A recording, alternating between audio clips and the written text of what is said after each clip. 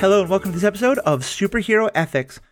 Fans, as I've told you before, TikTok has been such a gold mine for me, not only of ideas, but of finding new people who I just realize have incredible things to say, great perspectives, and people I want to bring on the podcast. And that's what I'm going to get to do today.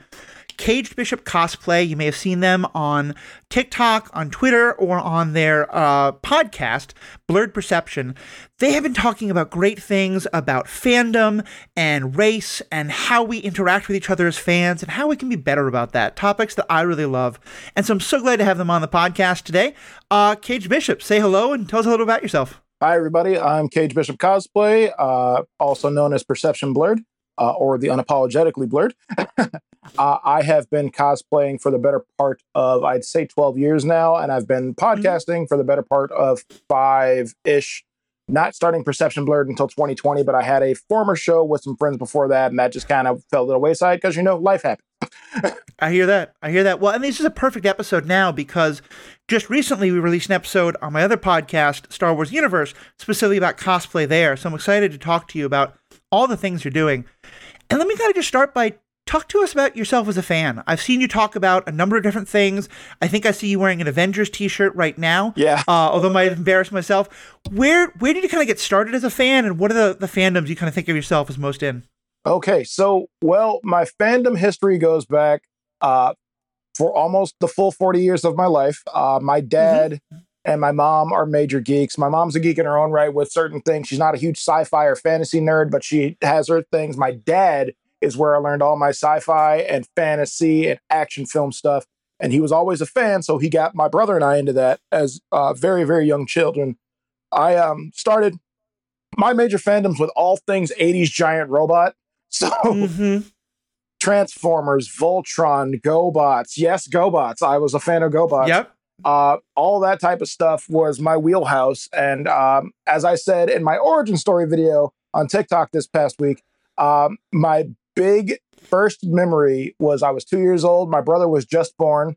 To get me out of the hospital, a manic 2-year-old running around, and to let my mom and my baby brother rest, my dad took me to the theaters to see Transformers the movie, and the rest is history. Like, it just fell into place from there. And anything that kind of correlates along with that type of genre, like so Transformers, Ghostbusters, anything sci-fi really was my thing. And then we got into the 90s with Power Rangers and X-Men, and my dad started me and my brother on comics. And I'm just into a little bit of everything, like if it's got some kind of connection to the greater sci-fi world or like even some fantasy in some way, shape, or form, I dabble in. I love that. And I love when we get stories about how our parents helped get us involved, because I think there's often the perception, you and I are of similar generations, and I think a lot of times there's a thought that our generation is kind of the, people in their 40s or whatever, was kind of their first of the, like, real nerd generations. And, like, my mother was a huge Star Trek fan. She wasn't, I think, geeky in a lot of other ways, maybe about cooking, but that's a whole other different kind of thing. And she wasn't super into the science of it. But as a young kid, she would sit me down and we'd watch episodes of the original series. This was before Next Generation came on. And then she would ask me about the kind of questions it raised, about like religion and like, and race and gender and all these things. And that was kind of my first introduction to the idea of that spaceships and phasers and people with pointy ears could also be ways to really inform us about how we live in the world and our ethics and morals and stuff like that. So, yeah, I just love hearing it when it comes from the parents. No, yeah, absolutely. My mom and my dad have always encouraged our creativity and encouraged our curiosity. My mom will be the first to tell you, honestly, my brother and I just grew up with our mom. Our parents separated at a very young age. My dad is still a part of our life, but my mom always will tell people that she didn't sugarcoat anything for us. So if we had a question based on watching something on television or based on playing a video game, she was there to answer those questions and to teach us the difference between fantasy and reality, much like I do with my daughter now. My daughter could watch or play just about anything she wants to a degree now. Things are a little bit more detailed than when we were kids growing up. Yep. So there's still some stuff my daughter can't play.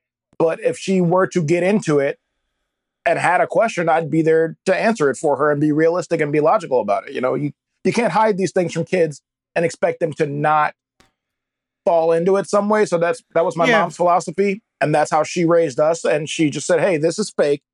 this is real.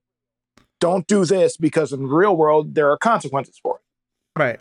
You mean you can't solve all your problems by just jumping on top of them and running from the left side of the screen to the right side of the screen? As much as I would like to. Yep. I hear that. Well, and there's so much that I want to talk about, but I want to kind of further set the scene with people. So what is a blurred? I think a lot of fans have probably heard that term. Some may well have not, but a lot of people haven't really thought too much about it. What is a blurred and what does that mean to you? Because I know that's an important part of your kind of fandom journey. Yes. Okay. So a blurred is a portmanteau of the words black and nerd, spelled BLERD. And it is basically that. It's a subgenre of African-American culture, or actually world black culture, to be honest, because there are blurreds all across the planet. And I think the biggest thing for me is there was a time, and I mean, I've seen this going around a lot on TikTok lately, actually in the last couple of days, to where being black and nerdy was something that was made fun of and it was stigmatized. Thus, I mean, like, that's where the Steve Urkels of the world come from in the old TV show. And it was a thing that was looked down on as something that wasn't part of black culture. If you were nerdy, you were considered the white kid of the black family or the black group. And that was something that, as I've gotten older and as other blurreds have gotten older, we've separated ourselves from, because it doesn't diminish our blackness being a nerd. It just means that we are allowed to like and love the things that we're into. And pardon me, I share those things with the people around me. You know, I want people to understand that you can be black and be into hip hop and myself, the Power Rangers. You can be black and you can like Metallica and in the same breath watch the Tyler Perry movies, Those are things that are not mutually exclusive just because you're of black descent. Like, you can be into all of that and enjoy it and not let the world beat you down because of it, whether it's other black people, whether it's white people, whether it's Asian people, whatever. Be blurred, be unapologetic, love who you are, and love the people around you. Yeah. No, I love that. I love the way you talk about it because, as a white person, there's a lot of that, of course, that I've never experienced, but I've seen it in others. I remember one of my best friends in my friend group in high school was black, and he was, often getting teased by the other black kids at our school because he was into the role-playing games and goth lifestyle and all that kind of stuff. And it was only later, and this is kind of my own ignorance, of realizing that, part of where that came from also was how incredibly white all the things that those things were, the superhero worlds and all those kind of things. Yeah. And one of the things that I've seen a way that it comes up a lot as well is also, I think, as you say, it's coming from both directions, because there may be some of the, from other folks in your communities of why are you into all the nerd stuff, but also when I see, and I know this is a tendency I would fall into that I've been trying to be much more careful of in later years of okay, there's, if a podcast has a black guest on, it's to talk about Black Panther, or when a black nerd comes out, the first thing they're asked about is Luke Cage and stuff like that. Right. That does happen all too often. And I mean, honestly, aside from, as you know, Luke is my favorite superhero, but aside from Luke Cage, I grew up with the X-Men, I grew up with Spider-Man. I can talk to you about 90s Spider-Man cartoons. I can talk to you about Spider-Man comics. I can talk to you about X-Men characters that aren't Storm and Bishop because I didn't have them all the time. And a lot of people don't realize that when I talk about Power Rangers, I don't have to talk about Zach. He was one of my favorites because I got to see a live action black superhero for the first time. But honestly, Jason was my favorite Power Ranger for the longest time. And it's not because he looked like me. It's because of what he represented as a leader and that positive role model and that strong friend. So I was like, hey, that's my guy. I'm the Red Ranger. When we're playing Power Rangers and, at the playground, I was the Red Ranger because I thought he was the coolest. But like you said, the problem is being a black nerd in nerdy spaces. The first thing people want to talk to us about is black media, which is great if that's what's popular right then. If there's a new Black Panther movie out and you want to talk to me about it, fine. But if we're having a regular conversation, T'Challa shouldn't be the first thing that comes up, I can talk anime, I can talk Final Fantasy, I can talk Lord of the Rings, I can talk all that stuff. I might not be super well versed in all of it, but I am a fan, so let's talk about it, Yeah. And I think that's such an important conversation to have because for myself, as a person who's white, as a person who's non-binary, as a person who's disabled, I often use a wheelchair, I often want to be careful not to say like, oh, the experiences of all different, non-privileged groups are the same, because they're obviously unique and different in different ways, and there's no time for the oppression Olympics or comparisons or the like. But there's definitely, I think, similarities people can hear and see, and I know, for myself at least, in listening to a lot of the conversation from Black nerds such as yourself and some other great content creators on there, it got me thinking about times when, like, someone has seen me in the wheelchair and a fan thing or something like that, and the first thing they want to do is come up to me and ask me about like different disabled heroes and things like that. And like, on the one hand, there's a great part of it of, oh, hey, cool, this is actually not a conversation most people get to have, but also it's that same kind of tokenization of, oh, okay, you think this is the part of my identity that you see, you don't see all the other part, this is the part of my identity that is most visible to you, and so you're going to assume that that's the fandom that I care most about. Exactly. And I totally understand what you're saying. I do think it's lost on a lot of people that the non-majority people, we are fighting a very, very, as you said, very similar battle. Not the exact same battle, but we are fighting a very similar fight. And I think people need to realize that. And like, if I were to see you out at a con in a wheelchair, but you were like cosplaying, say you were cosplaying Commander Riker, I'm going to talk to you about Riker. I'm not going to be like, oh, well, you're in a wheelchair. You're clearly this character from Star Trek. No, I'd be like, hey, man, I love the Riker costume. That's dope. Cool. I'm glad you're a fan. What do you like most about the show? Blah, blah, blah, blah, blah. I try not to, like you said, generalize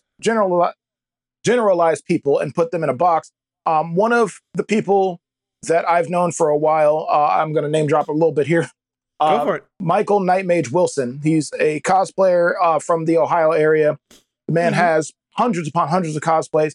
One of the things he shouts out is the fact that he is a Black cosplayer, but he gets tired of hearing he's the Black version of the character. And I get that, because he has like an Oliver Queen. He has a Green Arrow, and people are like, oh, you're Black Oliver Queen. He's like, no, I'm just Oliver Queen.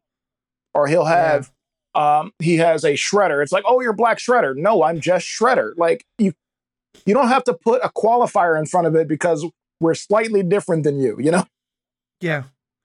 I remember one of the things that I was most struck by when Black Panther came out, and there's just more of the cosplay stuff, is, I was in a neighborhood in New York City at the time, in Brooklyn, where tons of kids would go out and Halloween outfits, which I don't know if that's like 6-year-olds learning cosplay, whatever you call it. But the number of white kids that I saw in Black Panther outfits. Yeah. And there wasn't blackface. There was none of that kind of nonsense. It was just the kids want to dress up like their favorite hero. And they didn't see it as I have to. It was just like, hey, T'Challa can be Black Panther. I want to be Black Panther as a 6-year-old white kid. And I loved that, because that seemed, it's the flip side, but it's that kind of like, it doesn't have to be about the race of the character for someone to enjoy it as a kid. Right. Exactly. And that's the thing, is a lot of people, again, miss that as well. I had a friend ask me, a white guy, asked me if he could cosplay Killmonger the year that the movie came out. And I was like, you can, but maybe give it a little bit. Let us enjoy this for a bit first, and then maybe. But as children, I love seeing kids embrace all of these characters, because that shows you what the character actually means. That shows you the purity of the art form. You see a little white kid that wants to be T'Challa in the same breath that you see a little Black kid that wants to be Thor. Like, that happens. Right. These kids want to be these characters because they think they're cool. Not necessarily because they are a reflection of themselves, but because they think they're cool. On that same token, I love seeing the kids that want to be the characters because they see themselves in them. Right. I love watching my daughter watch Black Panther, and she gets to see Shuri and Okoye and Nakia and Queen Ramonda, and all of those strong, powerful Black women get to be those characters. I loved watching Black Lightning with her, and her getting to see Thunder and Lightning be badass teenage superheroes with their dad. I love watching the Ghostbusters Answer the Call, and her getting to see 4 women get to be Ghostbusters. And that was the same feeling that I had when I was a kid watching Ghostbusters with my dad, because as a little boy, I got to see 4 men, kicking ass with a proton pack. And my daughter gets to see that as a little girl now. And now with the new movie, the little girl is the lead. So that's great. But it's just that pure innocence of it can teach the world a lot. Yeah. If we took time out to watch kids more often in fandom spaces, I think we would solve a lot of the world's problems, honestly. If you just watch kids at Comic-Cons if you watch kids in a comic shop, if you watch kids in a toy store, it's about the purity of those characters and what they represent and what they mean to these kids. And as a fan base for all these things, I think we inherently forget that these things are for kids. Like, they may not seem like it, but Star Wars is a children's franchise. The Lord of the Rings was written as a children's franchise. People miss that because we have always loved them. And I'm not saying to stop loving them, but I'm saying, hey, take a step back, take a breath, and realize that things aren't going to go the way we want them to all the time, because our generation is aging out finally. Right. And these kids now are coming up and they're loving this stuff and they're appreciating this stuff, and they get to see themselves represented now, and they get to see their friends represented, and they get to see all kinds of walks of life now, because we're not just seeing, you know, the straight white male characters as superheroes, with the minority characters being the villains. You know, like we're black people and LGBTQIA plus people are not relegated to just background characters anymore. Right. We're getting in the forefront and we are being seen, and our kids and our families get to see this, and I love it. I love it so much. Yeah. No, I hear you, and I think there's something so important about that. Like, with any of these communities, you have characters where there's a part of their identity that is a defining part of their character. You know, like, I think like Luke Cage's blackness is an essential part of who he is. Absolutely. You know, Shang-Chi's Asianness is an essential part of who he is. But then a character like, I can't forget his name, but the agent played by Randall Park in Jimmy Woo. Jimmy Woo, yeah. He's a character, I know I've heard his actor talk about like how important it is for him to be playing an Asian character in Marvel who's not a martial artist, who's not like the actor who's playing him, and thus the character is Asian, but the Asianness isn't inherent to his character. And like, you know, he had talked about how with that he loved Shang-Chi, but he thought it was important for both to be in the MCU. Exactly. Absolutely. And I love that. And that's, again, to go back to Black Panther, that was the importantness of that story. Was right. My brother and I talked about this at length. It didn't show Black people as a monolith. It showed Black people's potential as a people. It showed that even our bad guys were written very well. Killmonger was an excellent villain. In the fact that where you looked at him for like a couple of seconds, you're like, I kind of get why you're doing this. And then you're like, wait a minute, this guy has hurt thousands of people to get where he is just to do what he wants to do. Yeah. Maybe he's not who I thought he was, but like, that's not a reflection of Black people as a race. And what I loved is like, there were no drug dealing. There were no gang banging. There was no police force that was shooting at random Black people. It showed Black people can be the hero and can tell the story without having those like inner city, ghetto, downtrodden elements. And when it showed the inner city, when it showed where Eric was raised, it didn't show it as a bad place to live. It showed it as just, hey, it's a high-rise building where he's downstairs playing basketball while you find out that his father is actually a secret Wakandan spy, you know? Right. And I love that because I think with representation, people often get, like, again, it can become very polarized, and I think there's kind of a middle ground between, oh, you know, why, you know, on the one hand, you get the white folks who are like, well, oh, no, you should never race swap characters, or like or, you know, why can't a white person then play, you know, Killmonger or whatever it is? And all the way to the other side. And the way I would look at it is something like, you know, you take a character named Killmonger, and I see that character on two levels. On the first level is the general experience of, I have been shut out of the world that I'm supposed to be a part of, and I have been very badly treated by a community, and thus I want revenge against the community. Those are things that I can relate to. And then there are parts of his experience that are specific to growing up as a Black man in Oakland, in that community, and then, you know, all the other stuff you were just talking about, that I can't relate to. But then I watch that, I'm like, oh, okay, so here's this general story that I have experienced, told in a much more specific way, in a specific context that I'm not part of, but I can still watch that and then learn from it as to how it fits in my own context. Because, like, to me, one reason I love Killmonger so much is because he reminds me so much of Magneto. I think in many ways they're very similar characters. Magneto is that If Killmonger is that in a black context, Magneto is that in a Jewish post-Holocaust complex. And for myself, as having a lot of Jewish family and experienced anti-Semitism myself, like, I relate more to Magneto, but I can see in Killmonger's story, okay, here's this general story. Now, every time you take that general story and put it into a specific context, it changes. It's like, what is similar, what is different, and how do we learn from that? Exactly. Like, I'm actually glad you brought up Magneto. I know you saw my helmet this week. Yep. I love Eric as a character. I love him, especially in modern comics. I'm not up on all the X-Men stuff that's going on right now because there's a lot and it's very convoluted. But a lot of it can be boiled down to #Magneto was right. Yep. Because Charles has shown that he is like not the upscale citizen that he claimed to be in the mutant community, and Magneto was shown to be the hero that we knew he could be. Now, you don't always agree with the methodology of these characters, either Killmonger or Magneto, but their overall message resonates with a lot of people because you're like, this is us if we're driven to the breaking point. I get it. And as you said, though, I can relate to a certain part of the core of Magneto's character, but there are things about him as a Jewish man that was a Holocaust survivor that I can't relate to, but I can respect. Yeah. And that's what people need to do, is you take these pieces of these characters,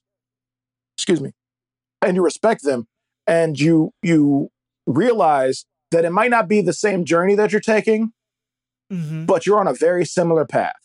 You are walking in the same general direction that they are. You might just not be going the same way. But that doesn't mean that these characters have to look different or be different for you to relate to them. And I do understand. Well, no, let me rephrase that. I don't understand when people flipped out about Miles Morales becoming Spider-Man. It did not destroy or erase the character of Peter Parker. In the Ultimate Universe at that time, Peter was gone. He was killed off. Miles happened to be another character that stepped up. And then when they brought Miles to 616, Miles and Peter coexisted. So people got mad and up in arms about Miles Morales being Spider-Man, yet we had, a year and a half, 2-year run of Ben Reilly as Spider-Man before that. And yeah, people didn't like the Clone Saga, but people love Scarlet Spider, so what's the difference?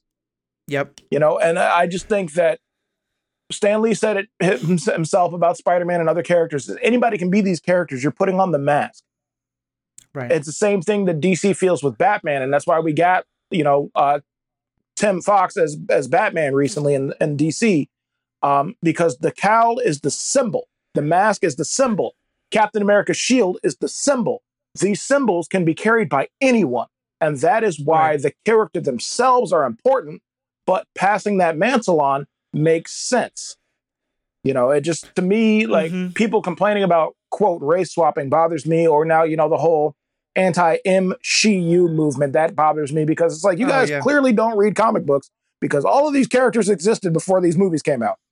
Yeah. All of them. I mean, it's the same thing in, my particular favorite fandom, Star Wars, where people will say, oh my God, why are they putting all of this politics into Star Wars? And like, go back and watch interviews with George Lucas in the early 1980s, and he's explicitly saying the rebels are the Viet Cong and the Death Star is America. Like, he's, there's always been politics in these things.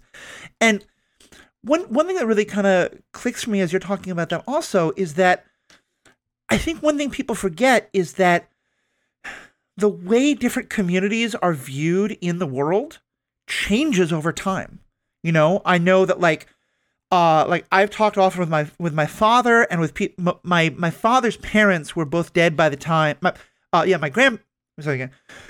my grandparents on my father's side were both dead by the time I was, fairly young. But I've talked to other people in my family of that generation, or from other families and just communities and stuff, and come to realize that, like, for me, granted, I was an interfaith family. I'm part Christian. I'm now religiously Christian, but being born at least into a Jewish family, I never felt that my Judaism made me not white. My grandparents absolutely did. At the time my grandparents were born in the 20s and 30s, if you were Jewish, even if you were Ashkenazi and very pale skinned, you weren't white. That's just the nature of those terms has changed. Right. Same with class and other things like that. And where I'm going with that is, at the time that Stan Lee and Jack Kirby created Spider-Man, being a white kid from a poor neighborhood in Queens, maybe there's an implication of ethnicness. Maybe there's Catholic or Jewish or something like that. And that's certainly been argued about quite a lot. But certainly you were treated very socially differently than if you'd been born to rich parents in Manhattan. Yeah. And that was a very clear stratification that today in New York City doesn't exist in anywhere near the same way. And so to say Peter Parker is always supposed to be kind of the outcast in a way that a kid born even poor in Queens isn't as much today as they were in the 60s when it was created. So let's make a new version of that character who kind of actually is a lot more similar to the Peter Parker of the 1960s and 70s. And I think that's something people forget all the time. And I love when writers are really willing to wrestle with that. Right. Right. Absolutely. And it, like you were saying with Star Wars, and I've had people that got mad years back because, Obama was on the cover of a Spider-Man book and he's like, I just want my comics to stay politic free. And I was like, so you don't read comic books at all? Because every comic book is political. Every single one of down to Archie comics. Every comic is political in some way, shape, or form. That's the point of the media form. The literal first version, I think it's the first or the second episode of Superman, one of the villains he goes up against is a landlord who's who's trying to evict their tenants and using goons to do it. Yeah. The first Captain America ever, he's punching Hitler before the United States is in the war and when it's still a political question. Right. It's always been there. It baffles me. And then I had someone share a picture with me. He's a buddy of mine that is a huge, huge X-Men fan. He's a much bigger X-Men fan than I am. But he's my go-to X-Men guru. If I have questions, I'm like, hey, bro, what's going on? And da-da-da-da, what do I need to read? Well, he showed me a picture from a fan group that got taken down. This guy actually made up a t-shirt and was going to go to a con and cosplay one of the members of the Friends of Humanity, the known hate group in the X-Men universe. And I was like, what made him think that was a good idea? Not my friend, but he showed me a picture that this guy had posted. Yeah. And I'm like, what made him think this was a good idea? I'm pretty sure I'm throwing hands if I see a guy like that in public because you're at that point, you're no better than a Nazi, in my opinion. You want to cosplay a known member of a hate group.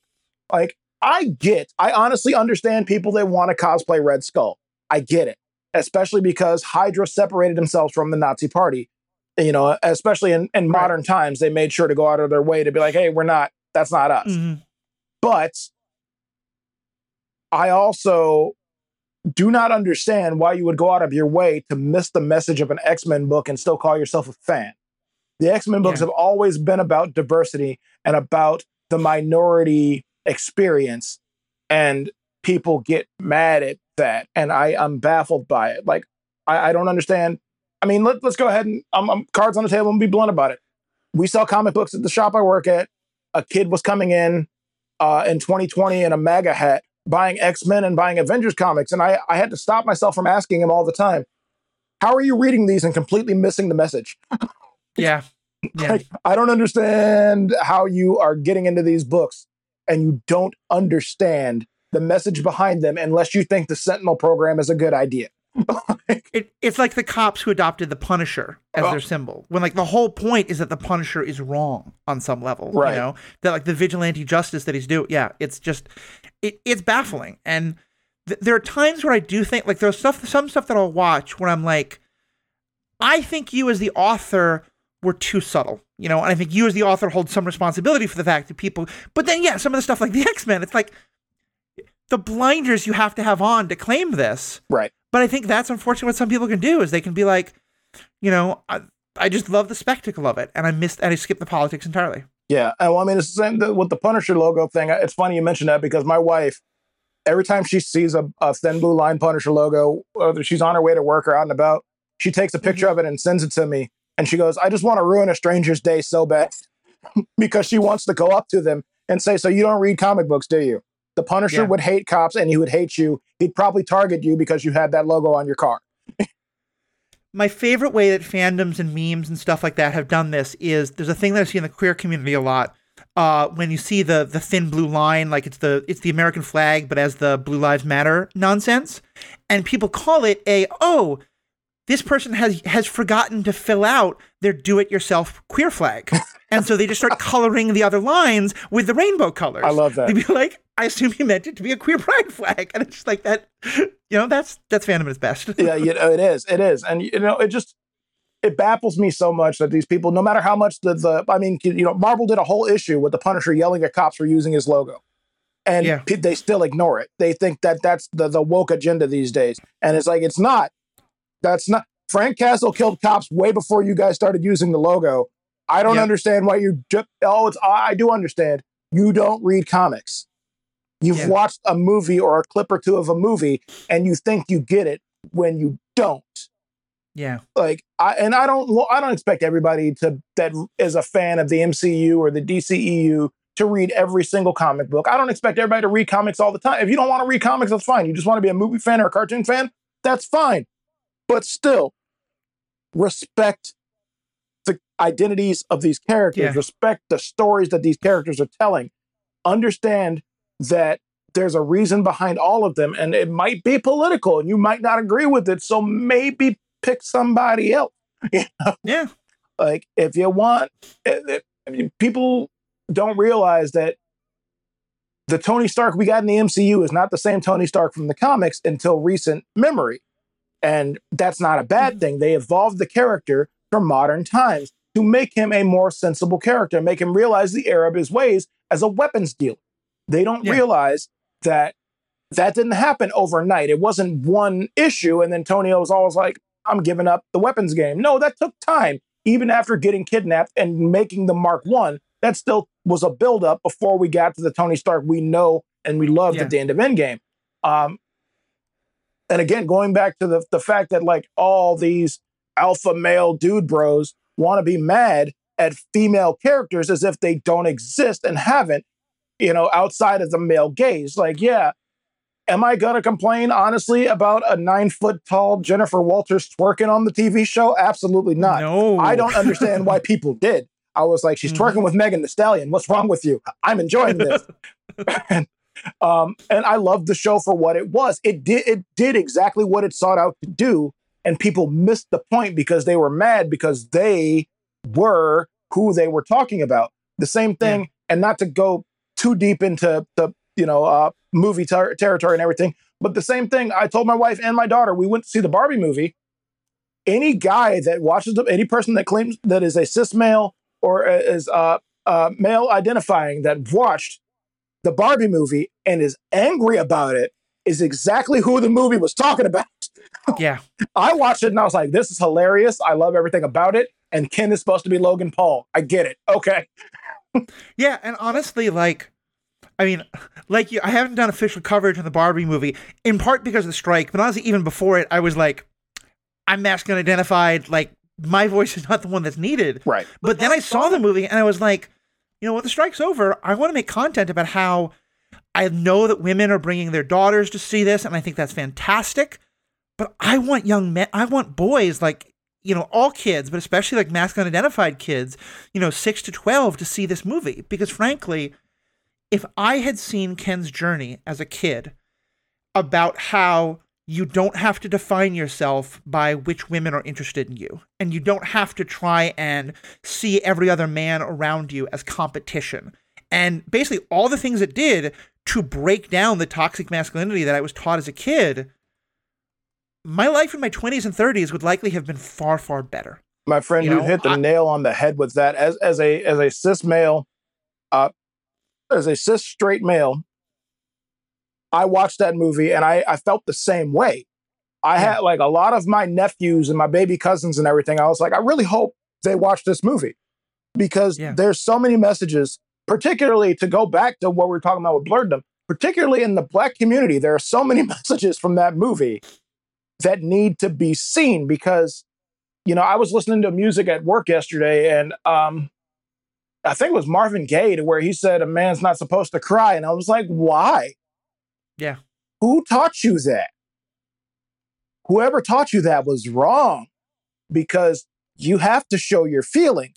You don't have to be that hard rock all the time. Do I credit myself as a provider for my family? Yes, I do. But on that same note, my wife makes more than I do. So am I going to sit here and act like I'm the breadwinner? No, my wife is. But I do what I can, and I am the protector of our family. Like if anybody comes through that door that's not supposed to, they got to get through me before they get to my wife and my daughter.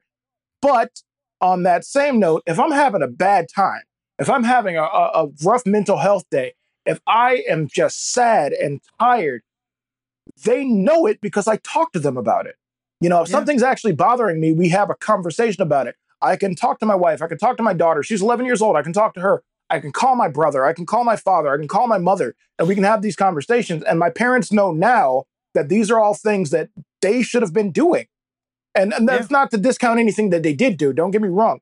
But that now they know this when I'm almost 40, that we need to break away from the generational trauma, from these generational curses of acting like men weren't allowed to show emotions and women had to be subservient and had to be the ones in the household. I'll be damned if I teach my little girl that. If my daughter decides she doesn't want to get married, doesn't want to have kids, doesn't want to be at home all the time, she wants to go to the moon and, you know, solve the alien conundrum, I don't care. I'm proud of whatever she does. And that's the way it should be in every one of these households. And that's what Barbie was showing us with the Kens and Alan, who was arguably the best character in the movie. Yep. And I will say us non-binary masks have 100% claimed Alan. I get it. And more power to y'all, because Alan was dope. I did not see that out of Michael Cera. Like, I loved him in Scott Pilgrim because you're supposed to, but you're also supposed to hate him. But seeing him as Alan, where he was playing Michael Cera, but he wasn't playing Michael Cera, as he was that nerdy, not quite good enough male figure in that community. Right. But then he kicks the crap out of all the security guards. You're like, that's the guy. Yeah. That's the guy. Well, and I love what you said, and I think it really kind of illustrates one of the points you were making before, that basically we've been circling around a word that I was put on the table, intersectionality, you know, in that, like, there's a conversation, like, I think race is a very small part of Barbie, but there's a conversation that Barbie is very much having about gender and about gender roles. And you and I, two people who have different relationships to masculinity, but are both on the masculine side of things, and also who come from different racial backgrounds, can both talk about, like, all the ways we both connected to it, as well as, like, you were talking about how there are some ways that is particular to the Black experience of masculinity that are part of your version of it, and that are different from mine, but also can help to inform mine, because I had so many of the same feelings that you were talking about. And funny, because I've been, like, tearing up 3 times during this podcast, you know, about the crying nonsense. But I am a community organizer by trade. My spouse is a computer programmer. There is no world she could go to work for, like, the lowest paid part of her profession. I could go to work for the highest paid part of my profession. She's still going to be making 2 or 3 times what I make. Because just, we have different brain sets, different skills, different things we love. I do most, so basically she works full time. I work about half time, and I, you know, do most of the cooking around the house and a lot of the cleaning. We don't have kids, but I probably would be a stay-at-home dad if that was more what was happening. And yeah, there was some weirdness around that. And people, you know, there was about 2 years or so when we'd be out at a party and someone would ask her what she does. And then when someone would ask me what I do. And I had to kind of work through, why does it bother me so much to have to admit that I'm not, like, the hardworking bread earner by those definitions that my spouse is seen as? Because actually, I'm just as hardworking. I'm just doing the work that is much more devalued. Why? Because it's generally the work that women would normally be doing. Right. And all this is part of that Ken story, you know? Like, I haven't gotten it yet, because, again, I'm going to wait till after the strike, but I'm 100% buying the I am Knuff kind of shirts, you know, because I just love that we can have that conversation of, hey, like, I think you could get a bunch of men around a table together and say, hey, let's all talk about what did Ken's story mean to us? And part of that conversation is, here's the things that we all related to. And then there's the conversations about, like, hey, here's how I, as a Black man, saw the story. And here's how I, as a person in a wheelchair, which is so tied into masculinity, saw that story. And here's how someone else would say, as a gay man, I saw that story. And to me, that's the conversations more than anything that I want to have, where we can say, what's the thing that unites us? And we can be okay agreeing on all that, while also saying, let's be careful not to speak for everybody. But also, that doesn't mean, like, your version of Ken's story, my version of Ken's story aren't completely different. It's, how can your understanding of Ken's story better inform and help me to better understand my own version of it? But absolutely, I 100% agree with you. There is no right or wrong way to describe the journey we took with all of those characters, as long as we all come out on the same side of it. And that is that patriarchy as a whole is toxic. Yeah. And we all have our different struggles with it. We all have our different journey with it. But as long as we come out on the other side of it and can have a conversation and say, okay, this is what I took from it. This is what you took from it. How does this make us better as people? How can I watch this movie and realize, aside from the entertainment value of it, because it was hilarious and it was a great film, but I cried during a movie about a sentient doll, you know? Yeah, me too. But it's leaving so many people, I think, better for watching the movie just for getting to see it. And like you said, more people need to see it. More mask presenting people need to watch that movie and go, oh shit, I get it now. It's not just about a doll. It's not just about playing with toys. It's not a glorified toy commercial, as, you know, most movies, to be blunt, shot through the male gaze are. You know, like, we can love the MCU, but there's merchandise for them to sell. I love Transformers. I love everything about Transformers. At the end of the day, Transformers is a giant toy commercial. You know why? Because it works for me. It works on me all the time. I know that. So I can take lessons from each of those things. But going into a Barbie movie, I didn't feel the need of, aside from like needing to buy a Ken Nuff t-shirt or hoodie at some point in time, I didn't feel the need to rush out and like, I got to go get my daughter the dolls from this movie. I got to go get, you know, all the collectibles from this movie because it's going to be really valuable and it's going to be really cool.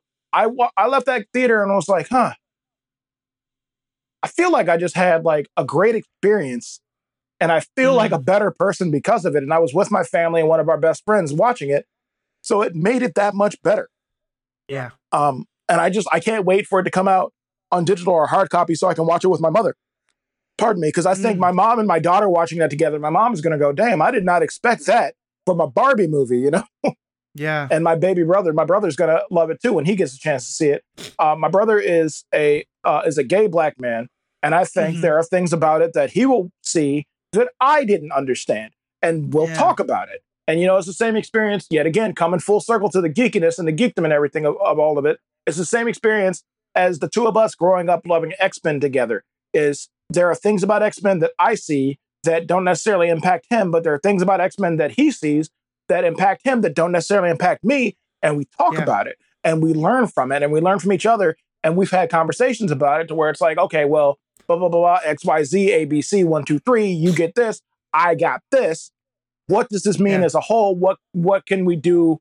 What are people missing about the narrative of this movie? And we talk about it, and, you know, people then see it that we talk to. We're like, oh, well, you missed this point of it. I had the conversation, not to jump around too much, but when Zootopia came out, I had a conversation with a friend that had seen it, and what she saw from the movie, oh my God, that Ring camera. Where was I? Oh, with Zootopia. What she got from the movie was, it was just a badass story about a woman that got to be, you know, the hero of her own story. And I said, you're right. I said, but the movie was also about institutionalized racism. And she was like, well, I didn't get that. And I was like, well, I did. I was like, what do you think Predator versus Prey stood for? I was like, it was classism and racism. That's what that movie was about. And it's a very good way to have those conversations with children when you watch it. You're like, oh, hey, this is what this means. This is what this allegory meant. This is what this character represented. And this is why the fox, I can't remember his name to save my life right now, but this is why his character was the way he was, because he was supposed to represent that ideal of it, to where we are now seeing that he's not the swindling bad guy. He actually was a good person at the heart of it. And Judy, the main character, had to break her own worldview to see the rest of the world outside of Zootopia and see what it meant for everybody. You know, she wasn't just a cute little, she literally says the cute is our word in the movie. And I had to explain to people that that was about racism, and people still missed it. I mean, I had the same experience because I don't know how much of a Star Wars fan you are, but have you seen Andor? Yes, yes. So I watched that and I got to talk about it on the Star Wars podcast with a number of great creators, and there's so much of it that I was getting. But two of my favorite podcast guests and favorite TikTok creators are two people named Written in the Star Wars and Jedi Starkiller. I'll link to them in the show notes. Both of them, either themselves or their family, immigrated from Mexico to the United States. And they were talking about how they see Andor through that lens of his character being an immigrant, in that he and his people spoke a language that we as the audience didn't get to hear. And that he was basically, kind of like kidnapped, forced adopted into a non-immigrant family when he was, rescued from his planet. And they just brought this level of analysis that I would have never seen. Right. And to me, I felt like that made my life as a fan so much better. And yeah, I love what you're saying there, because to me, that's the whole point, is that like these stories, yeah, there's great fight scenes and there's great costumes and there's, the 9-foot tall woman twerking with Megan Thee Stallion. And I'm loving all of that. But also, to me, what makes these stories so powerful is when, yeah, they're not hitting you over the head with a message, but there's a message there that different people are going to get different parts of. And to me, that's the very best part of fandom, is when we can get together and say, oh, hey, here's this part of the story that I saw, but I can then say, oh, cool, but here's a part of the story that I saw. How can we all learn from the conversation? Right, right. And that's why, honestly, I think, and as a man, there's only so much of this I have a right to say, but that's why I think, in my opinion, Wonder Woman was a better movie for feminism versus Captain Marvel. Now, mind you, I liked Captain Marvel. I liked it a lot, but I felt like Marvel was intentionally trying to beat the message over your head with it. And again, I enjoyed the movie, but Wonder Woman spoke for itself. We didn't need the quippy smile more from a guy to Diana in that movie, because Diana was just a badass. Carol is a badass, and I loved her more in Infinity War and Endgame, and I can't wait to see her in the Marvels, compared to Captain Marvel meets Nick Fury, the movie, Yeah. Again, I liked it for what it was, but there were things about it where I was like, that was a little much. That was a little on the nose. And I feel like Marvel did it on purpose because of all the criticism they got for it. Right. Brie Larson is absolutely wonderful. I think she did an amazing job. And again, it breaks my top 10, honestly, for what it was, because we got a lot of backstory. But I enjoyed Wonder Woman better. To see them like, a year or two apart. Wonder Woman was a more like Diana in the uniform or out of the uniform. Like, you're like, I respect this woman. Wonder Woman 84, that's a whole different story. We won't talk about that. But it was a very 80s movie in that it told women you can have your career or your love, but not both. Right. But that's all I'll say about it. Was Wonder Woman meets Lifetime. That's what. Yeah. With Steve Trevor back. Nope, we're not going to do it. Nope, we're not going to do it. Cut it all out. We're not going to do it. But yeah, like I enjoy watching these movies, and I enjoy getting to see these strong characters through everybody's lens. And I have the privilege of watching a lot of this stuff with my 11-year-old little girl, who is incredibly smart, incredibly talented, and she gets to tell me the same thing. Like I said, watching movies with my brother, watching movies with my little girl, my wife, my little half black daughter gets to watch these movies and tell me things. Hey, Dad, that's what this means. And I'm like, oh, cool. Because now I'm learning from my child as much as she's learning from me, watching these films or playing these games or watching these TV shows or reading these comics together or watching these cartoons. And to see that and to get the familial aspect of it. And things like Moon Girl and Double Dinosaur, Black Panther, Black Lightning, and Star Wars. Like, my daughter loved Rey. And the second all three of those movies were finished, that's what I saw them for. Was because yet again, my kid got to see admittedly enough, they made me mad by putting Finn on all the posters as if he was going to be a Jedi and then not making him a Jedi. That bothered me. But the argument where people are like, oh, Rey is too strong. She only trained for a little while. I'm like, so did Luke. Yeah. Your argument's invalid. They basically told 4, 5, and 6 over through a modern lens in 7, 8, and 9. and people hated it. And I was like, if we got new movies like we did with 1, 2, and 3, you would have hated them too. I understand the fair criticism of these movies, but again, at the end of the day, my daughter watched 7, 8, and 9, and after 7, immediately wanted a Rey costume that Halloween. She wanted a lightsaber. She wanted Rey's staff.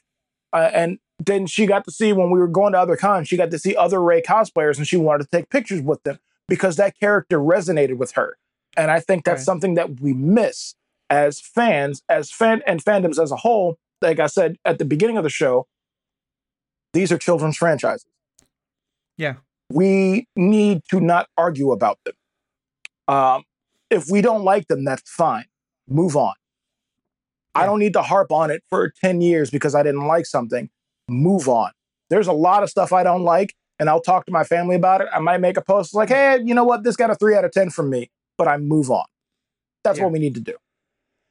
I'm so with you that, and that's a good way to transition to kind of last thing I want to talk to you about what we do with fandom. I want to say one thing quick on what you're saying before, is that I have a somewhat different view of Wonder Woman and Captain Marvel than what you're saying, but I think we're in similar places, but because I love Captain Marvel. I actually like that movie a lot more than Wonder Woman. But to me, I think more than anything, I think fandom needs both. Because like, remember how before we were talking about how sometimes the point is there, but the idiots are going to, it's subtle and the idiots are going to miss it. I read a lot of people, kind of like you're talking about the MAGA hat person talking about X-Men. I saw a lot of posts from people making really sexist takes on why they loved Wonder Woman. No one missed the point in Captain Marvel, and when I saw, to me, when I remember watching like the way women talked about Wonder Woman, and some people were like, this is the best thing I've ever seen, and some were like, this could have gone so much further. I wish it hadn't tried to be so subtle. And then when Captain Marvel came out, and some were saying, this is my story in a way Wonder Woman never was, and others were saying like, it didn't have to be like hitting me over the head quite the same way. And to me, the two of them are like this wonderful picture of like, yeah, each of us individually is going to respond differently to them. And like, some of us are going to like one more than the other. But to me, it's not about which one's better. It's about, I want both in the fandom. I want the fairly, like, to me, I want Falcon and the Winter Soldier, where race is kind of like a small part of his journey, but it is played up a lot, versus, Luke Cage and T'Challa and whatever characters it is.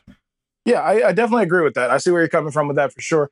I mean, it's like the duality between, and they're two different studios, but like between Black Panther and Black Lightning. Whereas Black Panther was inherently what we call ultra black or super black, to where that was like the pinnacle of blackness. That's what black people can be. But then you have street level black with Black Lightning, to where it was like it's set in the fake city of I can't remember where it is now, but it's basically Cleveland, because that's where Tony Isabella is from. And you get the hood aspect, but you get that positiveness of it too. And you get the drug dealing and you get the gang banging, but they do it in such a way to where it wasn't illustrated as like cartoony or corny. It was real life, even though there were superheroes and superhumans in it. So I kind of get that. You get the duality of the two. Again, I like I said, I loved Captain Marvel. And I definitely see the aspect of, like you were saying, where sometimes you need to be smacked in the face with it, because I definitely get that. A lot of times you do need that handprint across your face that sizzles, and you get that little burn of, oh, I get it. Oh, I get it. Because sometimes the subtlety is just not enough to where you're like, oh, I didn't get that. Well, like I was saying with Zootopia, to where my one female friend didn't understand where I was coming from with the institutionalized racism of it. That's not what she saw from the movie. So I guess sometimes if you just say it, you need to just come out and say, hey, nope, that's what we're talking about. That's what this is about. So, yeah, no, totally. Well, and so let's kind of wrap up with this question about like how we are as fans. Because I know that's something you talk about a lot. You do this great series of no hashtags, only facts, that I love. And I want to talk more about what you're saying there about like being willing as fans to let go when we don't like something. Because I think there's such a difference between conversations and the arguing and the fighting. And where I see this most is like, I think it is totally legitimate to say like, hey, I don't like where this story wound up, or I think there's like aspects of the story that are homophobic or ableist or racist or sexist or whatever it is. And that's a good conversation to have. But I also think that there's times and place, and I think that one of the things, and Star Wars I think is unfortunately the perfect example of this. for about 5 years after Last Jedi, I'm bad at math, but for a while after Last Jedi came out, and it's dimmed down somewhat, but it's still there. You could make if you made a post about like, I love Luke's journey in Last Jedi, and someone wants to argue with it, fine. If you said like, I love Rey and like my daughter, and someone wants to talk to you about it, sure.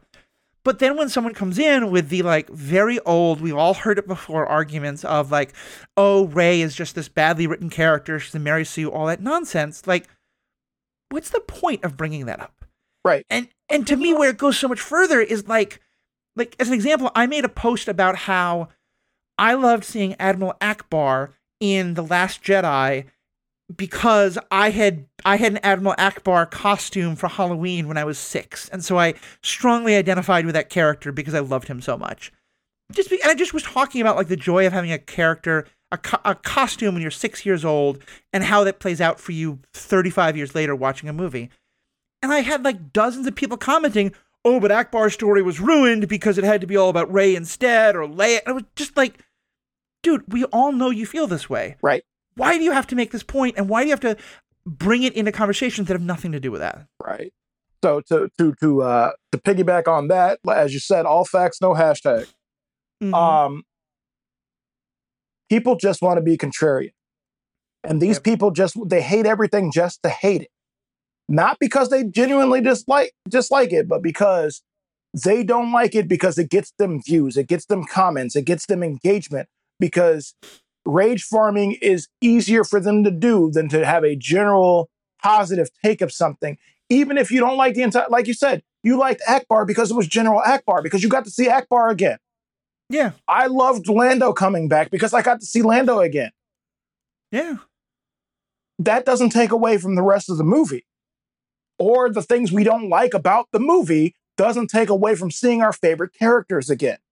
One of the things that I'm struggling with these days, and I tell people this, I love individual fans. I hate fandoms as a whole. As a Power Rangers fan, this is the big thing for me, as I said. These are children's franchises. We have had people in the Power Ranger community actively attacking the showrunner of the last 2 seasons because they don't like decisions that were made. Because, oh, you didn't do what I would have done. Oh, I would have done this differently. You should have done this. You could have done this. And it's like, none of you could have done that, because if you could, you'd have the job. Mm-hmm. I need people to, if you don't like something, don't consume it. You have that option. Yeah. If you don't like a book, don't read it. If you don't like a movie, don't watch it. If you don't like a video game, don't play it. If you are actively spending the money on these things just to complain about them, you're a fan. Yeah. Whether you act like it or not, you are.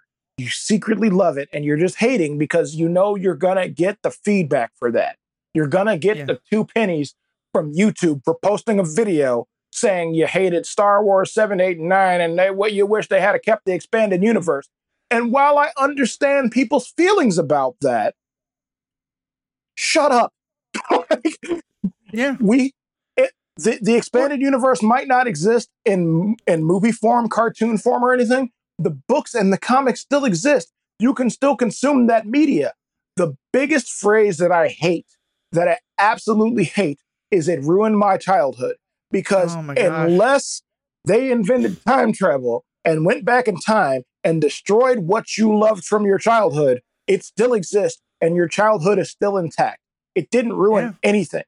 Ghostbusters Answer the Call did not ruin 1 and 2. Granted, was the new movie, was Afterlife better? Yeah, I think it was. My biggest problem with Answer the Call was it wasn't connected to the original 2 movies. I think it should have been. But let's be real. Ghostbusters 2 is kind of trash. We don't talk about that enough. But, but if we're going to hate on it, hate on it. You don't have to consume anything you don't want to, especially as adults in these fan spaces. We still have the ability to watch the things we love. You don't like the fact that they cast Halle Bailey as Ariel in the live-action Little Mermaid?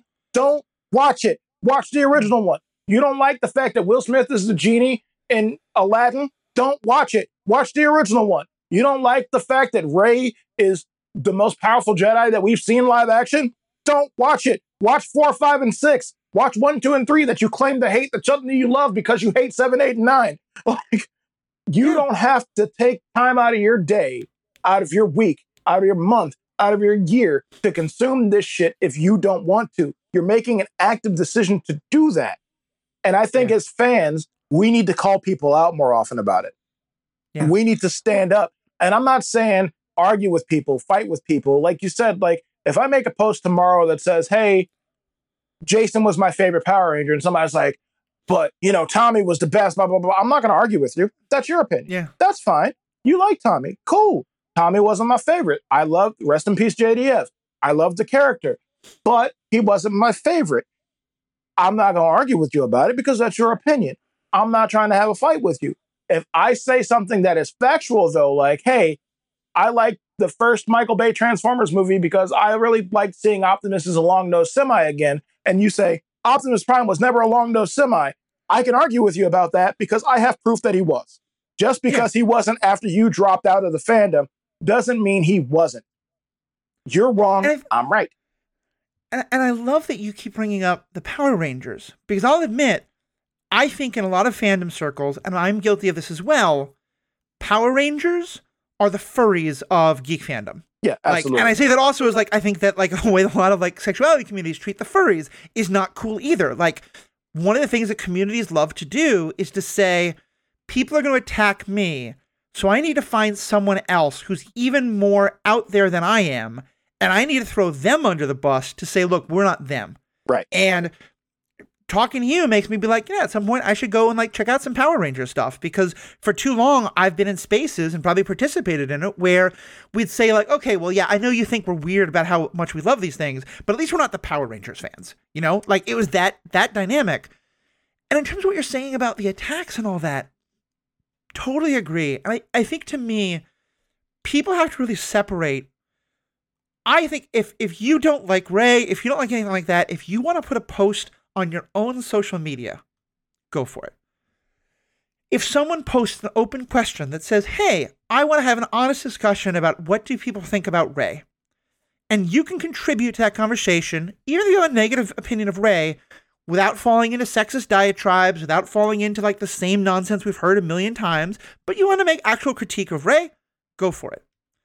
But when someone says, I love Rey, and as a young woman, this character really meant this to me, going onto their post, especially if you're not a woman, so seeing a woman Jedi on screen didn't mean as much to you, that's not the place to do it. Exactly. You know, in the same way, like, I agree with you that I think Finn was badly treated. I think the fact that, like, the first one, he's kind of paired with a white woman, and then the next one, he's kind of paired with an Asian woman, and then the next one is like, no, okay, we'll let him be paired with another black person. Like, John Boyega's talked about that. There's all kinds of racism comments he's made. But I'll also be the first to say, when I saw Finn holding a lightsaber, I was like, oh, cool, a black Jedi, that'd be fun to see. But there was no part of me that was like, that's a Jedi who looks like me. And so because of that, even if I disagreed with some of that stuff, you know, if you post on your page how important it was to you to see Finn holding that lightsaber as a black man, I have no place going in there and telling you you're wrong. Right. Because I need to start by saying, you're having an experience of the character that I don't get, or I can empathize with it, I can't sympathize with it, because it speaks to a longing that I've never had, because I've never had to have it, you know? Like, and I think that's something people forget all the time. Yeah, it is something that people forget all the time. And our experiences, again, like you said, our experiences aren't going to be exactly the same, but you have to respect other people's experiences with these characters.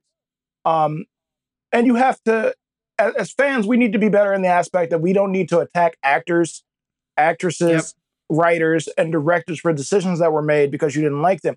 There's no reason that Kelly Marie Tran should have had to delete her social media. None whatsoever. There's no reason that Brie Larson should have had to take a hiatus from social media. There's no reason that any of these actors and actresses should have to run away and hide because we hated the character. They got paid to play a character. They might not have liked that character, but they got paid to play a character. And I'll even talk about one where a lot of the fans of this podcast might agree with me in disliking stuff. I think that Zack Snyder fundamentally misunderstands Superman. Oh, he does. And to some extent, Batman. He does. I do not like Zack Snyder's take on those characters. And if I make my own content, or even someone says, hey, what did you think about Justice League? I will say that. Right. But I'm never going to tag him in those comments. I'm never going to attack him personally. Right. I'm never going to write letters to him. And I will start by acknowledging that I could study filmmaking for 20 years and not know as much as he does about the craft. Like, he is a very talented writer and director who makes choices that I don't like, and that I think that, it's not my Batman. It's not my version of those characters. But I watched Justice League, hated every minute of it, and then went home and turned on some of my favorite episodes of Batman the Animated Series, and guess what? They were still just as good. Right. Nothing was ruined about them. He didn't take that experience away from you by making a movie, right? Like, yeah, it's a shocking aspect that could happen, that you could go home and do a palate cleanser after, like, Ghost Rider. Watch Ghost Rider in theaters. Hated every second of it. Went home, watched like classic X-Men cartoons, felt better about life. Some odd reason I went to see Ghost Rider 2 in theaters. Came home and watched like a bunch of comedy specials because I was like, I need to get this out of my mind. That was stupid. Green Lantern. I got to see Green Lantern in a theater for free and came out and demanded my money back because it was so bad. And I love that Ryan Reynolds acknowledges that, but I've never faulted him for that movie. Yeah. Like, I realized what was going on with Warner Brothers is that they were like, hey, the Dark Knight trilogy worked. Let's make everything dark and gritty with some comedy in it. And let's cast Ryan Reynolds and he'll do it. And, that wasn't his fault. But you have to, as a fan, remember that, again, these are fantasy worlds. And if we want to not enjoy them, we're allowed to. But you don't need to write a 10-page essay about why Green Lantern is the worst superhero movie ever. I also don't think it is, honestly. There's much worse. But but you need to understand that if, again, you write on, like, I wrote a review of Smallville, the finale of Smallville when it came out, on my own personal Facebook page, 15 years ago when it happened? And I wrote a blog post about it, and I didn't like it, the ending specifically, but I didn't expect everybody to like send that to CW or Tom Welling or Michael Rosenbaum or any of those people and say, hey, this particular guy didn't like the end of your show. You guys should listen to him because he knows more than you as actors and as writers and as showrunners. I don't want any of that because that's not what that was for. Yeah. That was for me to just say, hey, this is why I didn't like this. If you get the chance to watch it, maybe you'll have a different experience with it than I did. I just didn't like it. And I understand. I know there are people that did like the end of it, and I don't argue with them about it because that's their prerogative. It's not that hard. We don't have to agree on everything. And as fans and as friends, you're not supposed to agree on everything. But sharing your experiences is what makes these shows, these movies, these cartoons, these comics, these novels, these video games, it's what makes them better. It's because, like, you might have seen something in a movie and experienced something with a movie that I didn't. So now we get to talk about it, and I go rewatch it, and I'm like, damn, Ethical Panda was right, man. I get this now. It's a different experience for me. Yeah. Because of the way they saw this film. Now I see a part of it that I didn't see before. Or you might take something that I've said, and like you said, you might go watch some Power Rangers. Don't get me wrong, it's campy as hell. Some of it's really, really hard to watch. But you might look at it, through a different lens now and go, oh, I get why Bishop has still been liking this 30 years later. I understand. Yeah. And you might not, which is fine, Yeah. And I think it's important that can be critical as well if you're seeing a part of it that I didn't see. Right. Like, here, I might be attacking one of your sacred cows. I don't mean that, but I hope you'll hear that my point is that you can still love it. Like you, I saw Ghostbusters as a young kid. It is still one of my absolute favorite movies.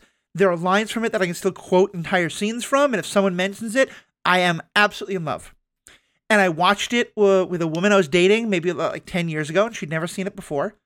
And, I noticed she was not having a very positive experience about it. And I was like, okay. And like kind of about, we finished the movie, and I asked her like, hey, I got the sense you didn't really love that. What's going on? And she's like, Bill Murray is a stalker. He's a horrible, horrible person.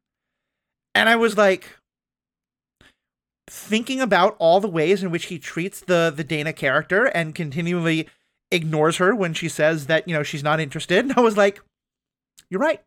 You saw that movie in a light, and I don't think that movie went out of its way to be sexist. I think it treated women characters the way a lot of movies in the 80s treated women characters, right, which is quite awful, to be clear. And when I saw it as a 6-year-old, I missed that entirely. And because of that, watching, I think, like, if I'd seen it for the first time today, I might have been bothered by it. But I saw it but I still was like, you know what? I saw it through the eyes of that 6-year-old who first watched it. Yeah. Now, after she said that to me, it changed my view of the movie. And then a year later, it was on cable or whatever, and I watched it again, and I still thought it was hilarious. And now I cringed a little bit more at the Bill Murray parts, the romance parts, but it didn't, like, make me not like the movie anymore, but it also made me realize, wait a minute, there was a thing I was blind to about this movie that she pointed out that gives me a better understanding of this movie, and also helps me understand why it's a part of the movie that has really not aged well. And we can have that conversation, but because what she was never saying was like, you're a terrible person for liking this movie. She was just saying, hey, here's my experience in the movie and why I don't enjoy it the way you do. And that's acceptable, and that's fine. And like you said, that's a way for us to be critical of these characters and everything. You're not supposed to relate to all of these characters. I mean, one of my biggest takeaways from the Ghostbusters franchise as a whole, which they have rectified now, pardon me, is Winston. And yet again, 80s, so I get it, but like street smart black guy doesn't need to be the thing all the time. Like, that's the one thing I loved about the comic continuations, which are supposed to be canon, but I'm not sure how much they are anymore. But Winston goes on to get his PhD as well in quantum physics in the comics. And he's also a scientist. Now, it looks like based on Afterlife, Winston goes on to be a booming businessman, which I love that they did that. And that's the way Ernie Hudson has talked about it. And he said his character needed to evolve. But then in Answer the Call, they did the same thing with Patty, with Leslie Jones's character, to where street smart black woman, where she wasn't a scientist. And that bothers me again. It doesn't take away from my overall enjoyment of the films, but it lets me be critical as an adult to watch these movies and go, I don't like that. And it's the same thing with a lot of the way that black characters were treated in media in the 80s and 90s. And like, again, I've said this, to keep circling back to Power Rangers, the first time I saw Walter Jones outside of Mighty Morphin Power Rangers or Space Cases on Nickelodeon, outside of kids shows, was on a cop drama to where he played a drug dealer. And I was like, wait a minute, that man's a superhero and you guys relegated him to a drug. I don't like that. I don't like that at all. That, again, doesn't take away from the actor for me, but it made me think a lot about things, even as a kid growing up. And I'm like, this doesn't make any damn sense. Like, why are we getting these roles all the time? And then I had a similar conversation with somebody about Luke Cage, where they didn't like the character of Scarf, the crooked cop, because the only white guy in the show was a bad guy. And I was like, welcome to my life. Yeah. Typically, when we are background characters or secondary characters, we're the bad guy, or we're the crooked cop, or we're the drug dealer, or we're the gangbanger, or we're the abusive husband or boyfriend, we're the cheater, we're the whatever. So to see that and to see a show to where it's like, no, I mean, don't get me wrong, Luke was a little bit of a womanizer, not a little bit, a lot of it. That's the character. But I totally understand why Scarf was the bad guy in Harlem. And I had people that straight up told me, I didn't see enough of myself in the show as white people. And I'm like, yeah, well, it's because it's in Harlem. I don't know if you know this about Harlem, but there are white people, but Harlem is a majority ethnic area. That's why you see the majority of ethnic people. And a lot of people miss the fact that Alfre Woodard's Black Mariah was incredibly prejudiced when she was, talking about opening the hospital and shaking the hands of little kids. Little kids. She immediately sanitized her hands after touching little white kids. Immediately. And that stuck out to me because I was like, I've had white people do that to me when I was a kid. So to see this black woman do it, like, you're supposed to hate the character, and she was a great villain. But I was like, I think a lot of people are going to miss that subtlety. And like you said, sometimes you need to be beat over the head with it. And I think toward the end of season 2, when she actually is straight up evil, you get that beating over the head of who she is. And you're like, oh shit, this is the way she's been the entire time. But I think that you're supposed to take critical view of all of these characters. And that was again a lot of the argument with Killmonger for Black Panther 2, to where people are like, "Oh, he should be the Black Panther," and I'm like, "He's a whole villain. He's a bad guy. No, he shouldn't." Because to me, one of the whole point, as you were saying, like the first Black Panther was a chance to tell a story about what would a black world that hadn't been touched by white supremacy be like. And in many ways, I think one of the tragedies of the first Black Panther movie is that Killmonger is, like, in some ways, it's not that Killmonger's an evil, horrible person. It's that he is the person who's been really touched and hit by white supremacy and how that's affected him, and that there's a tragicness to him. And that's part of why, like, this is going way back. We were talking earlier about Killmonger and Magneto. I think one of the things that unites them, and this is becoming a trend more and more with some villain characters, is by the end of the movie, the hero thinks they were right. Yeah. You know, that like T'Challa is like, I disagree with what Eric was doing, but everything he said about how Black Panther needs to stop being so walled off is wrong. And I'm going to go to the exact place that Eric is from, of, you know, the downtown areas of Oakland, and try and rescue, you know, try and do what Wakanda can to help the kids like Eric in the way that Eric never got. And, you know, same with a lot of times, Professor X winds up doing that with Magneto stuff. And there's something else you said that, yeah. And just going on with something else you said about Luke Cage, one of the things that I think those shows can do, that I think I get why it so speaks to people in the community, but also so helpful to folks outside the community like myself, is, like you said, it gets past the, because all you ever see is the black character who's the drug dealer. Then yeah, that is part of what reinforces the stereotype in the minds of white people of that's how they see black people. As you know, as I said, the Randall Park was saying, you know, if every time an Asian superhero is a martial artist, like, that creates all of those kind of ideas. And to me, as someone who grew up, you know, my mother lived, like, she's not doing well financially, and so she was basically, as the Upper West Side, the Upper West Side butts up against Harlem in New York City. And she was basically always, like, just on the line of it. And as the Upper West Side would expand further and gentrifying some parts of Harlem, and that's a whole other story that's really problematic we can talk about, but she was always getting pushed north and north. And so I always lived on the edge of parts of Harlem and had a lot of experience in that community, although obviously not within the community. But one thing that I was very well aware of is that there were, you know, a number of distinct communities within what people just call the black community.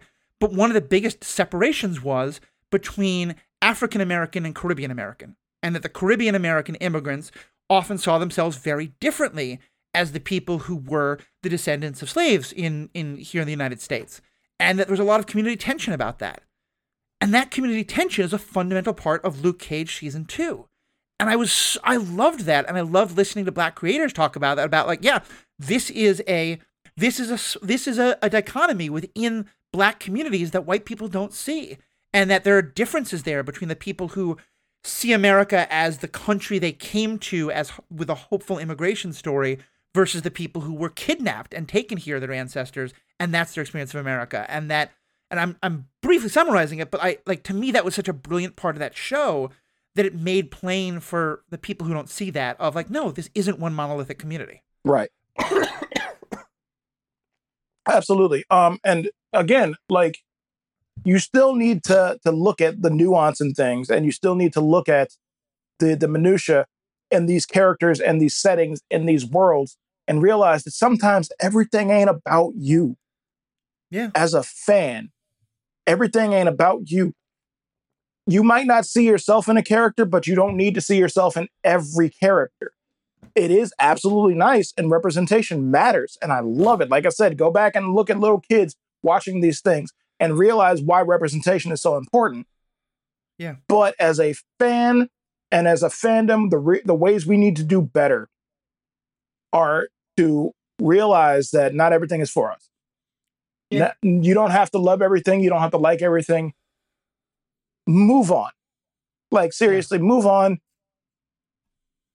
Dislike what you want to dislike. I don't need a 10-page essay, double-spaced MLE format about it. Like, I don't care. Like, you can post, hey, I didn't like blah, blah, blah, blah, blah. I had somebody spoil Endgame, dude. The week it came out, I had somebody spoil it on Facebook. I don't even know why I was friends with this guy. And he complained about, he's like, Smart Hulk and he dabs. And I was like, bro, the movie's been out for an hour. What is wrong with you? Yeah.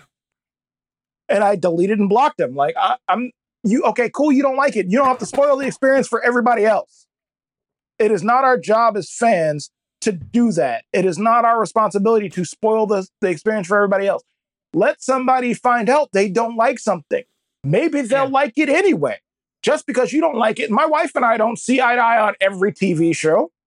I will say she's gotten me into Desperate Housewives lately, and I dislike it because I love it so much. I can't, every time she's got it on, I'll be out of the room and I'll come in the room with like a snack or something and sit down like, oh, so we watching Desperate Housewives? Okay, cool. But look, I walked in the room one day, I ended the podcast early, and my spouse looked stricken because she was watching Too Hot to Handle.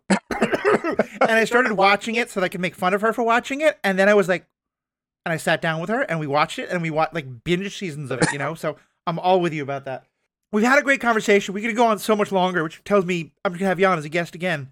But let me just ask, is there any last parts about the Blerd experience or your thoughts on fandom or any other like last questions or points you want to bring up before we close? I guess really what it comes down to is enjoy the things you enjoy, let others enjoy the things they enjoy, and to be absolutely blunt, don't be a dick about the things you like.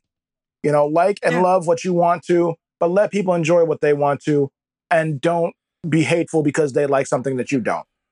Yeah. Or, because I think that's the thing is like, be solid enough in your feelings as a fan that other people either liking it or disliking it doesn't challenge you. Because I'm sure you've seen this as well, is like, there's the thing that you don't like, maybe because you think like there's some racism or some sexism in it, or maybe because you just think the acting is bad. And people will be like, oh my God, you're not a real fan if you don't love every version of Power Rangers or whatever. Like, allow for both. Let people have space to experience their feelings on something. If you think there's problems with it, point that out. But also let people enjoy the things they're going to enjoy, and let people not enjoy the things they don't like. Right, absolutely, and that's really, like you said, like, you're not going to like everything. We're what, 27 movies into the MCU now. I haven't liked all of them. Yeah, you don't have to. It's fine. Nobody's making you. We are 12 Fast and Furious movies in now. I don't like all of them. For some odd reason, there's a fourth Expendables movie coming out. I'm gonna watch it. I didn't like 3. I'm gonna watch 4. But you don't have to like all of it. And then if you think you're not going to like it, don't consume it. I haven't seen The Meg because I think it looks stupid. I love Jason Statham. I'm not watching those movies. Yeah, that's fair. Yeah. But just enjoy the things you enjoy. Yeah.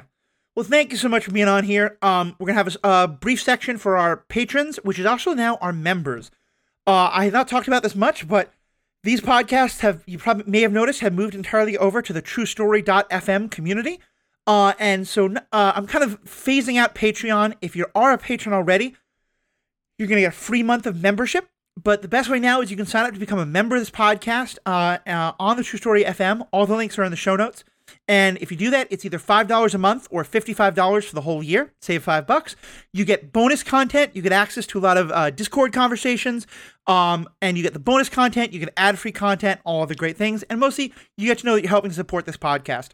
And as I was doing with Patreon, because I really want to help support the strike and all we can, 25% of any money that we get from those membership fees is all going to go to the strike fund that's helping the actors, the writers, and not only them, it's helping the hairstylist, it's helping the makeup artist, it's helping the people who, the guy who owns the pizza shop that used to deliver pizzas all the time to the studio and now doesn't have any business because no one's at the studio.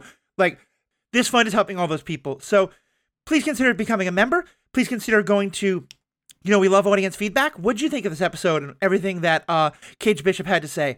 Go to our website, go to the show notes. You can find our email, our Twitter, our TikTok, all the ways to contact us. We love feedback. But most importantly, I hope that you've, as I have, listened to all the things that my guests had to say. You want to know more about what they're doing. So, Dave, just tell me as we finish up, where places people can find all you and all the great stuff you're doing. All right. So if you want to check me out on TikTok, which is my primary, I am caged_bishop_cosplay on TikTok.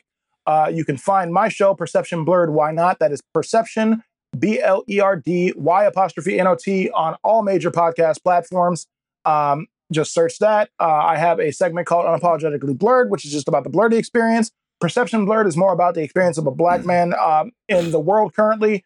And I did a spinoff show with my best friend and my wife and my daughter called Tables, Ladders, and Dice, where we talk about professional wrestling. And I swear we're going to get to tabletop gaming at some point in time. Just wrestling's been really hot right now, so we've been talking about that. You can find that all on Spotify, Apple, Google, wherever you find podcasts, we're there. Yeah, I've got an episode coming up about wrestling that I definitely want to get you on for if you're up for it. And I'm down. I'll commit now. When the strike ends, we can talk about that media again. I'm doing an episode on Power Rangers, so we'll definitely get you on for that as well. Oh, yeah. I also want to say that I'll give a warning here. No, I'll give a spoiler here. I don't know if it'll be any good, but given what you said about that, you'd come up to me if I was in the wheelchair doing a Riker cosplay. At some point in time, it might take me years, but I've got to do a Riker cosplay because what is one of the defining things about Riker that we all love to laugh at? He doesn't know how to get into a chair normally. So I have to do one about weird ways of getting into my wheelchair in a Riker cosplay. So it's going to happen sometime. I don't know when, and I'll give all the credit to my friend Cage Bishop. So thank you so much for being a guest. To all of our members, we're going to have more discussion with Cage Bishop about cosplay in just a second. To everyone else, thank you so much for listening. We have spoken.